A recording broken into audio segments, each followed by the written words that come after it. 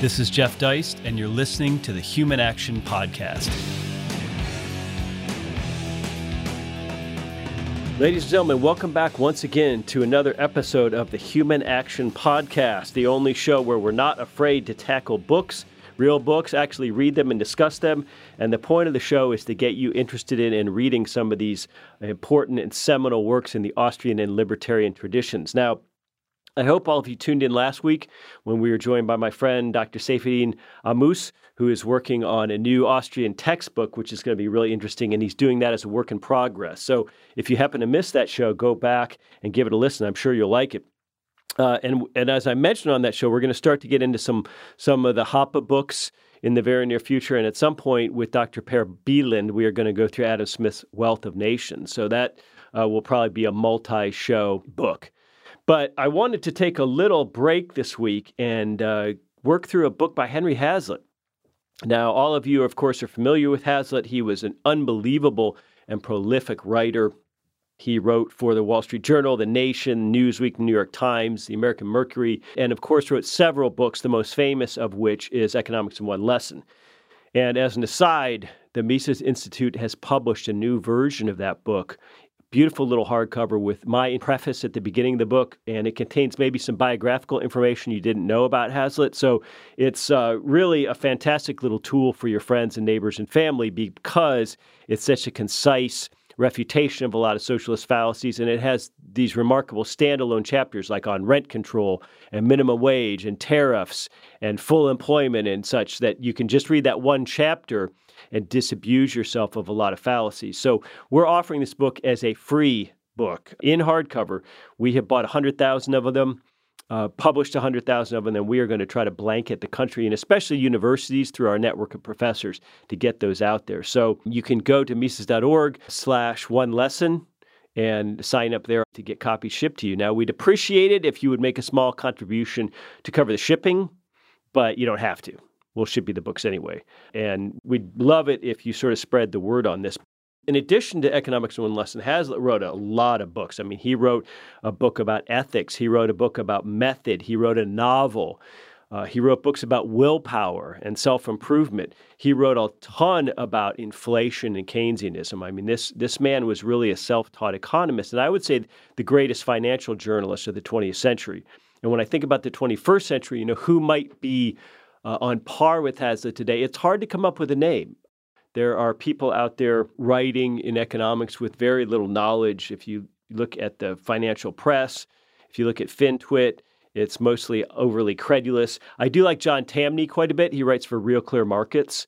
I think he may be the closest thing we've got to a Hazlitt-type figure, someone who really understands economics thoroughly and writes about it well as a journalist rather than in an academic style. But I guarantee you there is one book by Henry Hazlitt with which you are not familiar because I didn't know about it until about a week ago. And our bookstore doesn't sell it. I had never heard of it. It is called A New Constitution Now. Henry Hazlitt wrote this book in 1942. And what's amazing to me is I checked with Michael Bolden and Michael Mahari at the 10th Amendment Center, two friends of mine, and they hadn't heard of it either. And they both deal in 10th Amendment issues and constitutional issues and the incorporation doctrine and all this sort of thing all day, every day. So it struck me that this book is not very well-known classic. So why did he write a book called A New Constitution Now? Well, he wrote it in 1942, and in part because he was worried about FDR's third term, and he was worried about the growth in government, and he was especially worried about the growth in executive power and presidential power. And of course, that has only gotten worse in spades today. I mean, you look at someone like Donald Trump, and then you look at the Never Trumpers, and you think you guys were all, you supported the unitary executive doctrine when Bush and Ashcroft and John Yoo were mucking around the White House. The same people who have supported unbridled presidential power vis-a-vis the other two supposed branches of government are now calling Trump a tyrant, an authoritarian, and a fascist. Well, this is what you get. So one thing I really love about this book is it's an anti-executive book. It is a book about diminishing executive power in the United States, and that has only grown worse, of course, since the 1940s. But this book, despite being written by the great Henry Hazlitt, is a bit of a mixed bag. He's writing this in the 1940s, and he is much more of a small d Democrat than you might imagine. And he's talking about gridlock in government as a bad thing under our presidential system, which he calls it. So a lot of this book is about a parliamentary versus presidential system.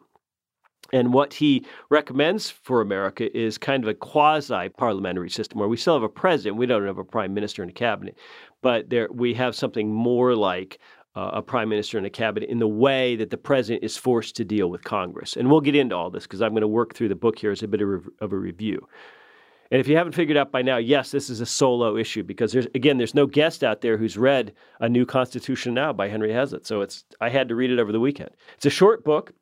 You can actually find it on Amazon. It is just, 160 pages or so before the appendix, so an easy read over a day or so. When I say that the book is a bit mixed, again, Hazlitt is saying, there's all these problems when the president and Congress disagrees. And so sometimes there's a crisis and they need to take action. And this presidential system in the United States doesn't allow action to take place. So we have to wait 4 years for an election or this or that. And so that strikes me as something that most liberty-minded people would share, is the notion of gridlock in government, or the idea that big sweeping changes are hard to do at the federal level. Now, we found that isn't true. Congress has abdicated Article 1, Section 8. The Supreme Court has wildly stepped outside its authority. So there's all kinds of problems with federal growth, even under our current system. But Hazlitt didn't quite see it that way.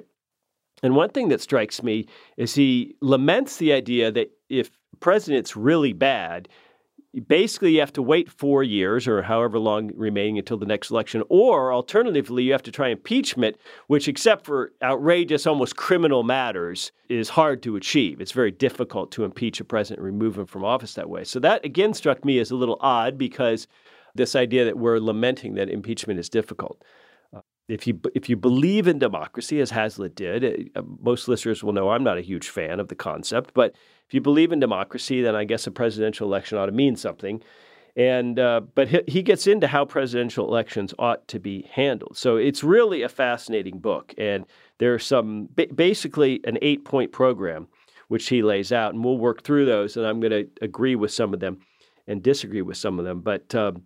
It's a book that, again, he wrote in 1942, but he updated it. He revised it in large part and wrote a new preface in 1974.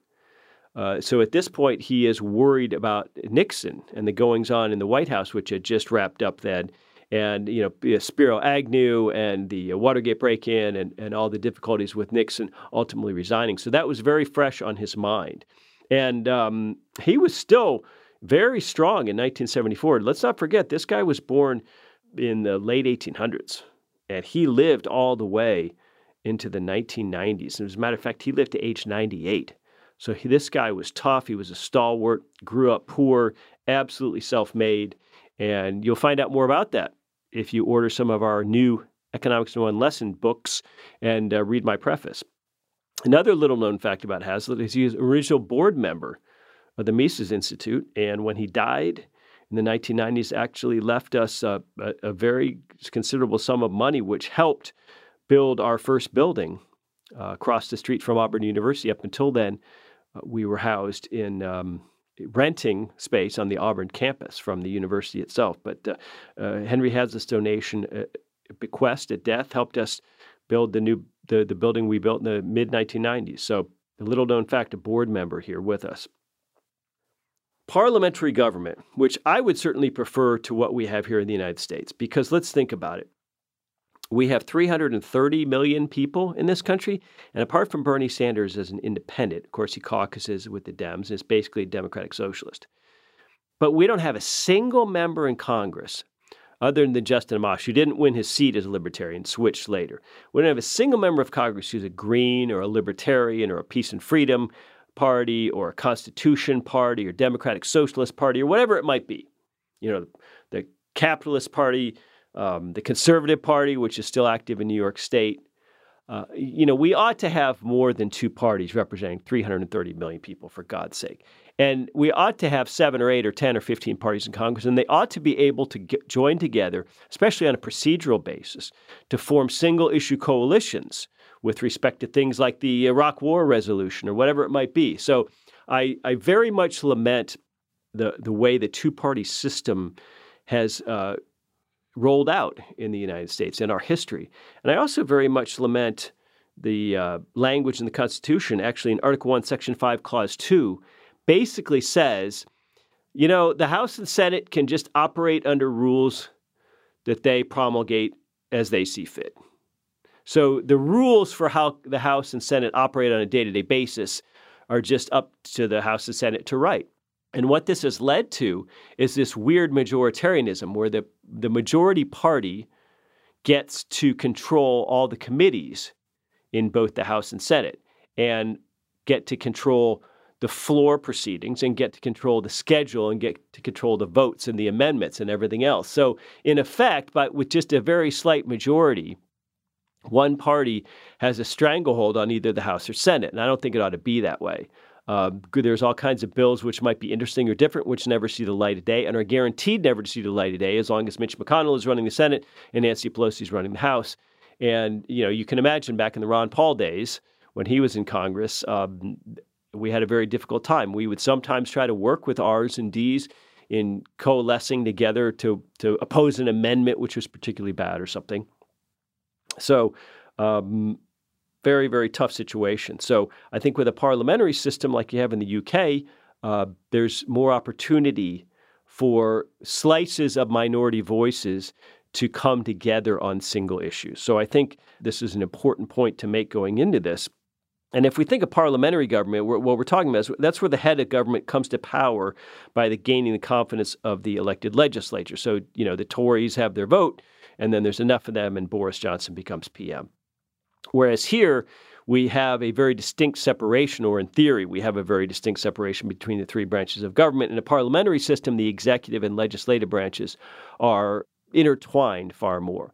And Henry Hazlitt makes the point in this book, at least back in the 40s, where he thought that members of parliament were generally a cut above U.S. representatives and senators in terms of their intelligence, ability, education, all of that kind of thing. I don't know if that's still true today, but it was certainly how Hazlitt saw it in the 40s. So that was another argument for it. What are his proposals? How would we make America more of a parliamentary system? Okay. They are based in strange part on the work of Walter Bagehot, who is the English theoretician, wrote a lot about the English Constitution, then later the U.S. Constitution, but also the work of a young Woodrow Wilson, who was writing his PhD thesis in his 20s, when Woodrow Wilson wrote about some of the problems he saw with the American constitutional system and its gridlock and this and that. So those are two of the influences behind Hazlitt writing this book. So again, a mixed bag, a strange influence, Woodrow Wilson, for a giant like Henry Hazlitt, because most of us would think of Wilson as perhaps the biggest monster of the 20th century, or certainly among them. I mean, in America, not worldwide. So with that in mind, let's talk about these 8 proposals that Hazlitt has. The first is that the president can't serve 2 terms, at least not consecutively.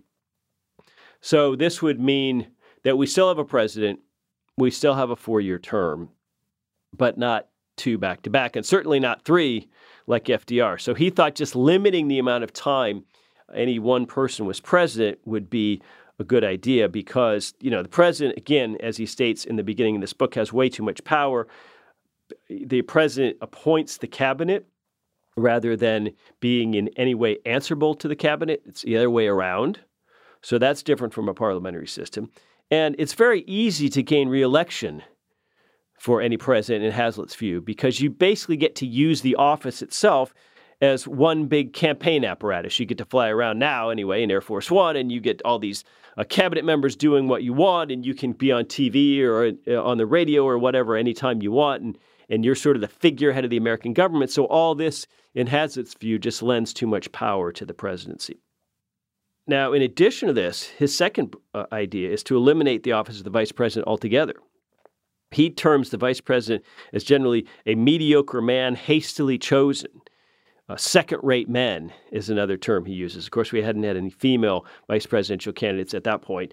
But what he talks about is that under the American system, back then they had actually real primaries and they had real conventions where oftentimes the victor was not known going into the primary. You had bloody primaries oftentimes. So he says what happens is once somebody becomes the nominee of the R's or the D's for president, they tend to have to run out very quickly and find this hastily chosen vice presidential candidate. So he talks about how some people like Thomas Eagleton and, of course, Spiro Agnew, who was fresh on his mind in the rewrite of this book in 1974, as being these sort of bad guys who aren't very smart, aren't very capable. You wouldn't really want them as president, and we ought to eliminate this useless office. So that's a pretty big change in the constitutional system, because that would mean that, for example, who becomes president upon the death or incapacitation of the president himself or herself? Well, Hazlitt says, let's have the House and Senate choose the new president for the remainder of the term. So that would be very, very different. Right now, you'd have some sort of gridlock between whom the R's running the Senate would choose and whom the D's running the House would choose. So it's not completely clear how that would work, but I think he would probably suggest just a majority line vote in each body. So that's very different than what we've got, because we think of the vice president as the heartbeat away, but not to Hazlitt. The third suggestion that Hazlitt has is one where I squirm a little bit, have some disagreement with this, is to give the president a new power, which I'm always loath to do, but in the form of a line item veto. And of course, a lot of people have discussed this over the years. The line item veto has been around as a kind of a hot potato in U.S. politics for quite a long time.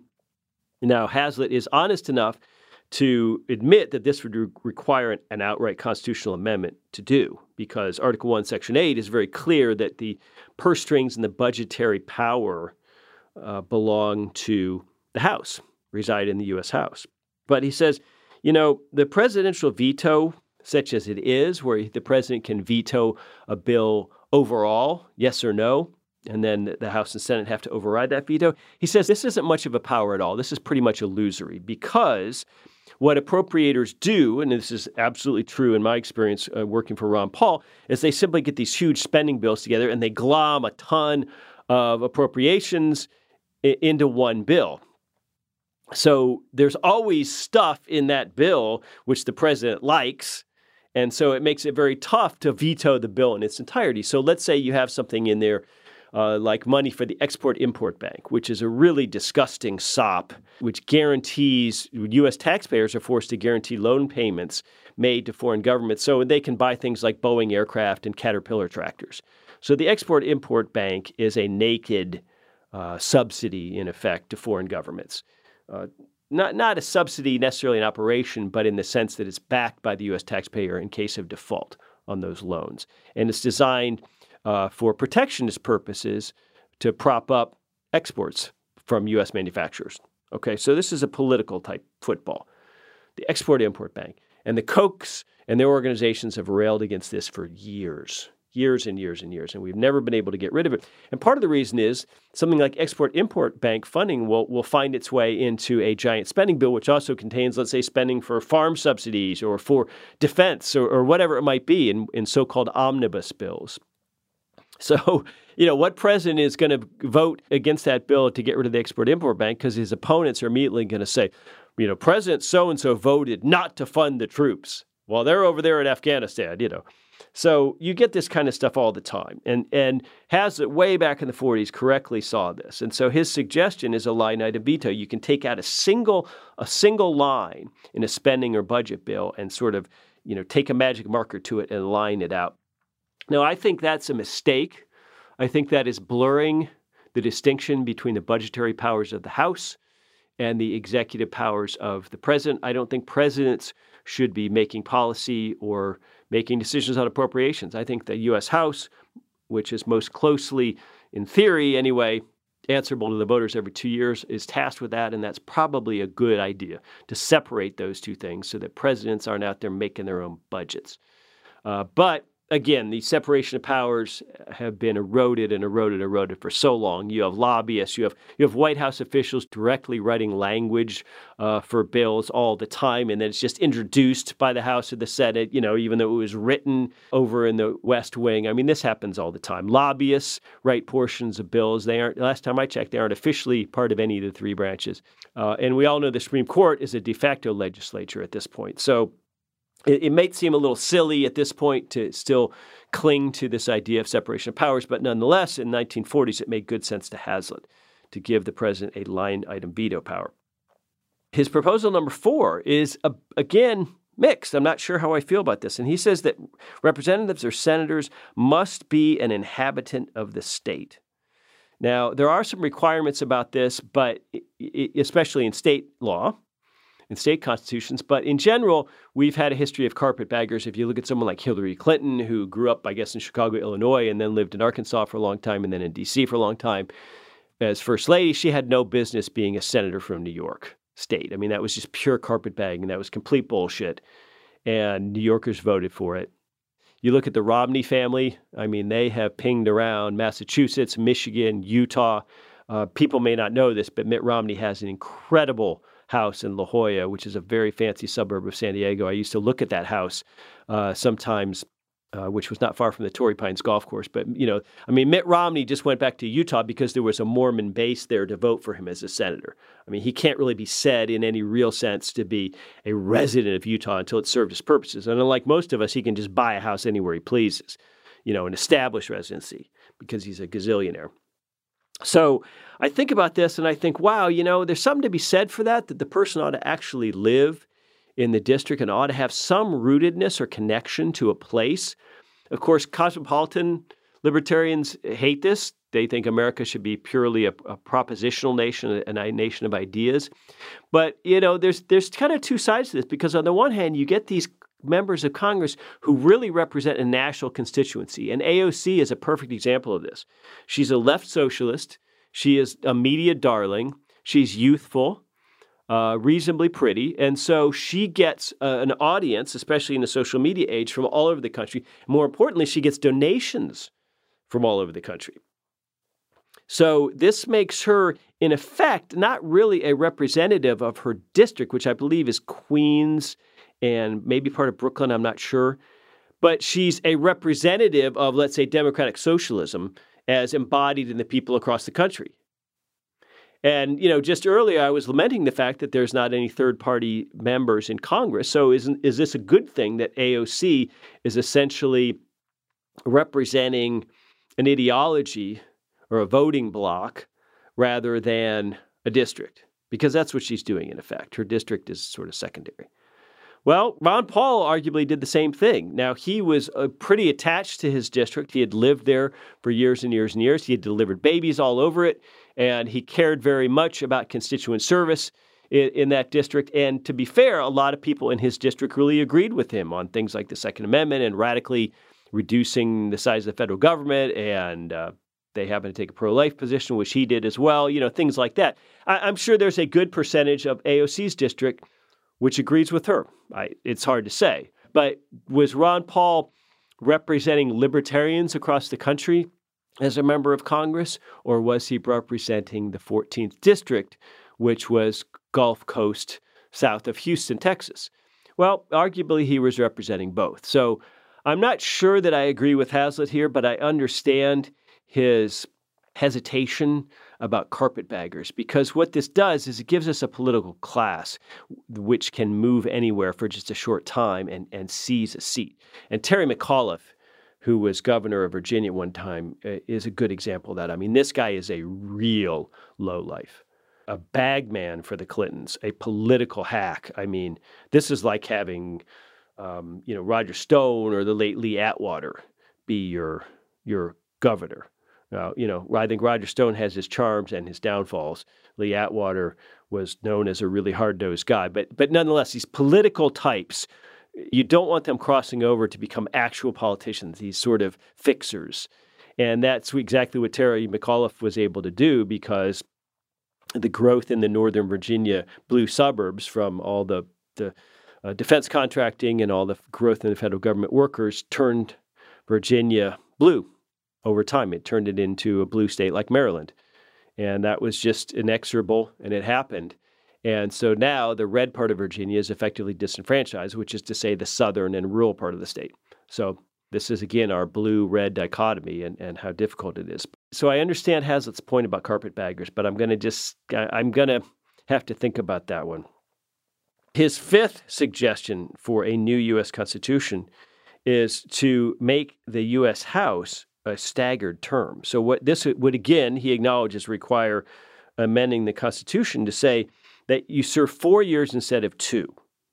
So I'm not sure how I feel about that. Right now, U.S. House serves 2 years. But he said, if it's 4 years instead of 2, they won't always be campaigning and raising money, which even back in the 40s was true. And imagine what that is today. I mean, it's now you have to have $1 million to run, or at least $1 million, if not 2, 3, 4, 5, to run just a little penny ante House races.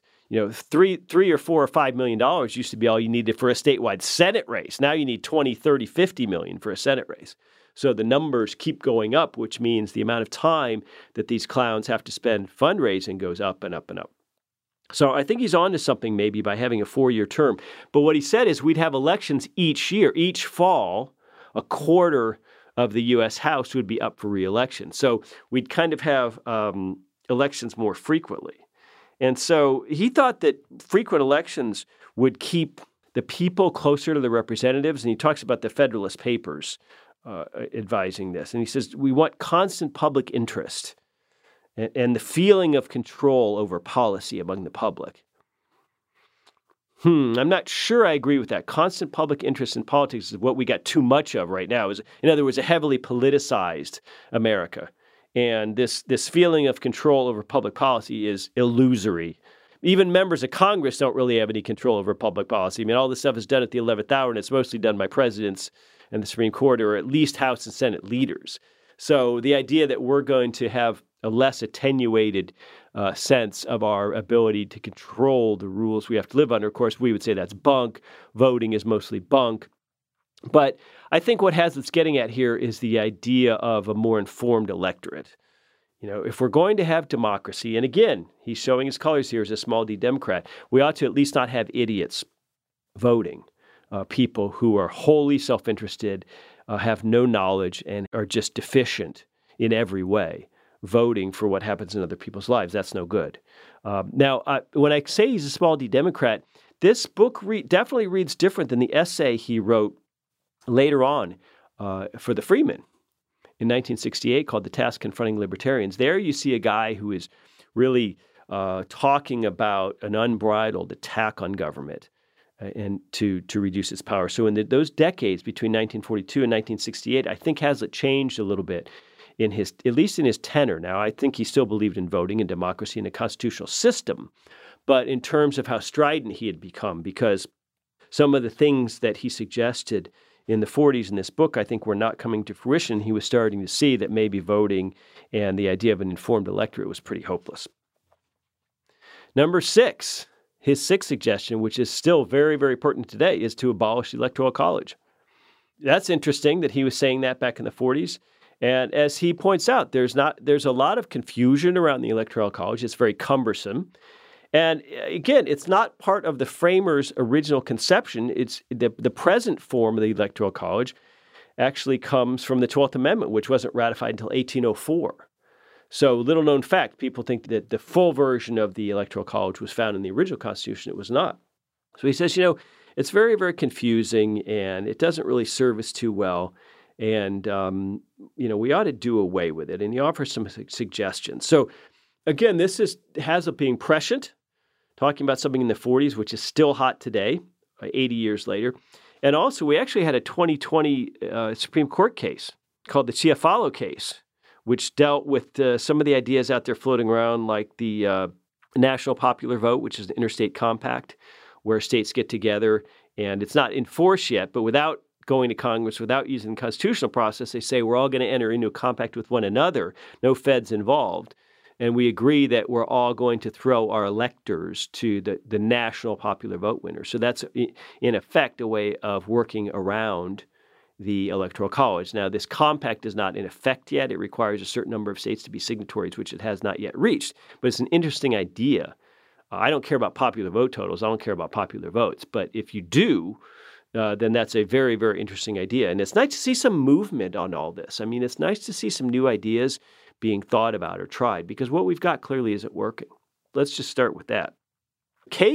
Elena Kagan actually authored the majority opinion, I believe it was 6-3 in that case, where she said, no, the electorals have to channel the will of the people in the particular state, and this is our voting system. And so that case basically, not in so many words, but basically seems to uphold the Electoral College system and would also potentially serve as precedent in future litigation if the Dems try to do away with the Electoral College and that's challenged in federal court. I suspect that as Texas and Florida turn blue, the Democrats will just drop the Electoral College issue because they'll be winning national elections at that point. But who knows?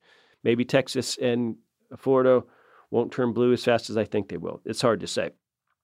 So what alternatives do we have to the Electoral College? Well, Hazlitt says there's basically three. One is, of course, just a direct popular vote nationwide. The second is that the electoral vote of each state would be divided, and they would go in proportion to the popular vote in that state. So a particular state, rather than having a winner takes all like Donald Trump or Joe Biden, would look at its total popular vote and see who got what and divvy up its electoral votes that it sends to the college in proportion to that. So that's kind of a roundabout way to have a popular vote. But again, it reflects more of the Electoral College system because the amount of votes that particular states get. So, you'd have some rough proportionality there, but not exact. You wouldn't have the same proportionality that you would have in a direct popular vote. And the third way says, well, we can do this by congressional district. So the electoral votes go to the popular vote in each congressional district. So again, more proportionality than the pure Electoral College, less proportionality than a popular vote outright. But there's a twist here. The electoral votes go to the popular vote winner by congressional district, but there's also two electoral votes that just go to the candidate with the most statewide votes.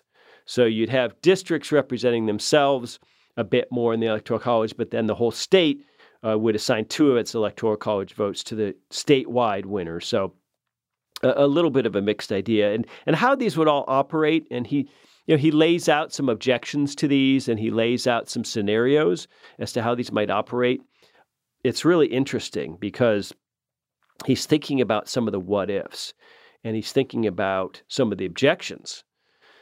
So after abolishing the Electoral College, he wants to change the way we vote in national elections. And so his seventh suggestion in the book is to create what he calls a majority-preferred system of voting. The idea here is to avoid having winning candidates with no majority of votes. And we see this all the time. We see in national elections and in state and local, for that matter, we see plurality winners being declared victor.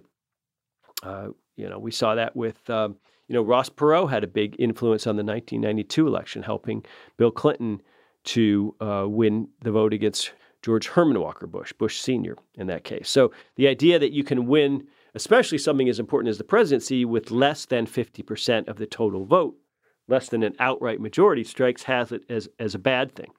So he points out that what he wants is not a runoff. He doesn't want this kind of system of a runoff election because he thinks that's cumbersome because everybody has to come back on another Tuesday, and we shouldn't have to do that. And he doesn't want ranked voting. Because as he points out, he says, the ranked voting can hurt the chances of your first choice.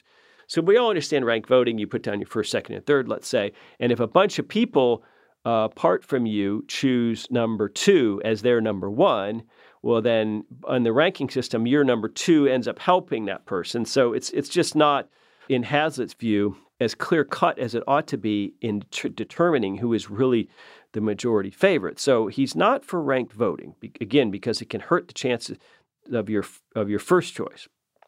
He says, when you have more than two candidates, what you should do is you make your first choice on the ballot, and then you mark either one or more of the other candidates. Maybe there's a whole slate of candidates for a single office. You mark one or more of the other candidates acceptable, and then you combine all the various candidates' votes. So they all get basically 1 point or one vote for all of their first choice votes. And all their acceptable votes for any particular candidate are just worth half of that. So the idea here would be like, let's say in a congressional race, a U.S. House seat, let's say a candidate gets 100,000 first choice votes. They get 50,000 acceptable votes. So the 50,000 are only worth half, so call that 25,000. So in effect, the candidate is deemed to have received 125,000 votes. And you compare that with the other candidates, whether that's one or more, and you determine that person the winner. So this is Hazlitt's system. Very, very interesting. He says this way you get a candidate that's acceptable to more voters, as opposed to, look, do Donald Trump and Joe Biden, did Donald Trump and Hillary Clinton really have these vast policy differences between them? Maybe. We can argue that. I understand taxes and culture wars and all these other things. I get it. But for the most part, what really comes out of Congress is probably not all that different, between the R's and D's. I think, you guys know that I think that the left is really becoming unhinged, and I think that the right is useless and has lost its way. But I don't know that there's still this argument that, there's not a dime's worth of difference. Maybe there is. But regardless of that, the point is that psychologically, as silly as it seems, a lot of people are just going to be gutted regardless of whether Biden is declared the winner or Trump's declared the winner. And I say declared because who the hell knows who actually wins or where the votes go or whether the mail carrier in this mail-in ballot dumps them in a sewer and who really certifies all this, who has the chain of evidence on all this, the chain of custody over your ballot. Give me a break. It's even with the electronic systems in person. We really have no idea. But somebody come January is going to be installed, and it looks like that's going to be Biden or Trump. Could be Kamala Harris, I suppose. And a lot of people are going to be deeply psychologically unhappy about this. And that seems absurd and silly. But nonetheless, that's the world we live in. And that's, I think, what Hazlitt was getting at here is we ought to be able to use a voting system which A, hopefully gets us more candidates. That would be very nice, more choices. But B, gets us a candidate that is more acceptable to more voters, or at least acceptable. So number 8, his last and final recommendation in this really remarkable little book is about reining in the federal courts in general and the Supreme Court specifically. And that I can get wholeheartedly behind because we all know this absurd system where just a handful of judges can determine our fate on something, some enormous cultural issue, something relating to guns or abortion or something relating to the Obamacare tax versus penalty. These are, in effect, de facto black-robed lawmakers. They have no business doing this. The concept of judicial review is nowhere to be found in Article 3. Of course, Judge Knapp disagrees on this point, but it's not there, folks. Marbury versus Madison is, and actually earlier cases is, in my view, on very infirm footing. But nonetheless, we have come up with this idea, and there were arguments for this in the Federalist Papers, that the interpretation of laws and the Constitution is the proper and peculiar province of the courts. And Hazlitt points this out, and he says, well, that may be so, but this power has been perverted, and it's been abused. And the Supreme Court in particular has used this power to write legislation of their own, and that's what they're doing, and we need to rein this in. And so if we're going to have a new constitution, it ought to consider this problem. So he argues that because federal judges and Supreme Court justices are appointed by presidents, they end up becoming willing creatures of this sort of aggrandized central government. In other words, they tend to look favorably on centralized federal government growth and disfavorably on arguments against that. So that's how, over the years, we managed to end up with a 10th Amendment, which is utterly ignored and utterly toothless. And Hazlitt writing about the 10th Amendment in 1942 is, of course, still a little different than us talking about it in 2020, because now it's an absolute dead letter. Hazlitt suggests two alternatives in his quest to rein in the Supreme Court. First, and he again says we need constitutional amendments for this. He never just wants to do this in some lawless way, we might say. He's always very clear in his recommendations where he says, I understand, I accept, I recognize that this requires an actual constitutional amendment. So his first one is that we ought to have an amendment making it easier to make constitutional amendments. You all know we have this idea that you need 2/3 of both bodies in the House and Senate, and you need 3/4 of the states, or you need to call a constitutional convention. The states can do that. This is a very, very circuitous and cumbersome way to amend the Constitution. I kind of like it because I tend to think that almost all constitutional amendments have been, a lot of them have been bad, and a lot of them have allowed government to grow. And God knows, with the state of education in this country, with the state of where we are socially and culturally, what people might demand in the form of a constitutional amendment, some sort of right, all kinds of rights to housing and rights to welfare and rights to an education, the kind of thing we see in lots of constitutions including the South African Constitution, which the late Ruth Bader Ginsburg took pains and went out of her way to praise as a model for us. So we don't need that model, Hazlitt. So I'm not sure I agree with this, but he does. He says, when it comes to crises and changes in our society, it ought to be easier to amend the Constitution. The other really interesting suggestion he has, and we're just wrapping up his 8th bullet point in this book, is to amend the Constitution to give governors of each state a say in appointing judges and justices, especially Supreme Court justices. That's kind of a cool idea. I mean, wouldn't that be wild? I mean, I'm not sure how that would work technically. Imagine Kristi Noem versus Andrew Cuomo trying to figure out who is the next Supreme Court justice to replace Ruth Bader Ginsburg. That's pretty interesting, but is it workable? I'm not sure, but Hazlitt seemed to think it was in the 1940s. And you can read his book, you can read it in its entirety, where he fleshes these ideas out in a better than I can, of course, and also in a more of a written format with deeper arguments than we can do in a podcast. But really, I just wanted to bring your attention to this book by Henry Hazlitt, A New Constitution Now, because right now we're thinking about how to get us out of this political morass in which we find ourselves. And, Tom Woods has his famous dictum, which is political arrangements exist to serve us, not the other way around. They ought not to be unyielding and unchangeable. We ought to be able to change the way and the manner and by whom under which we have to suffer governance. So I love the idea that Hazlitt wrote this book. I love that it's full of concrete proposals where he fleshes out to an extent how they might work and objections and actually lays out examples. It's an excellent example of Hazlitt being a real journalist. I love William Anderson, Bill Anderson, who writes for our site. He's a professor at Frostburg State up in Maryland. I hope that's correct. It might be Pennsylvania, but I believe it's Maryland. Sorry, Bill. And, he comes from a journalistic background and really has that vigor and verve to his writing, that punch, that snap that Hazlitt has in spades. So I love that. And so here Hazlitt is giving us an enjoyable book, a thought-provoking book that could give us a more parliamentary type system for the United States. And I think it deserves some attention. I think it certainly deserves greater attention than it's gotten. And that's really why it just struck me that I would do a Human Action podcast episode about this book to try to breathe some life into it and to, hopefully get a few of you to check it out. You can find it on Amazon. You cannot find it at the Mises.org bookstore because we've never carried it.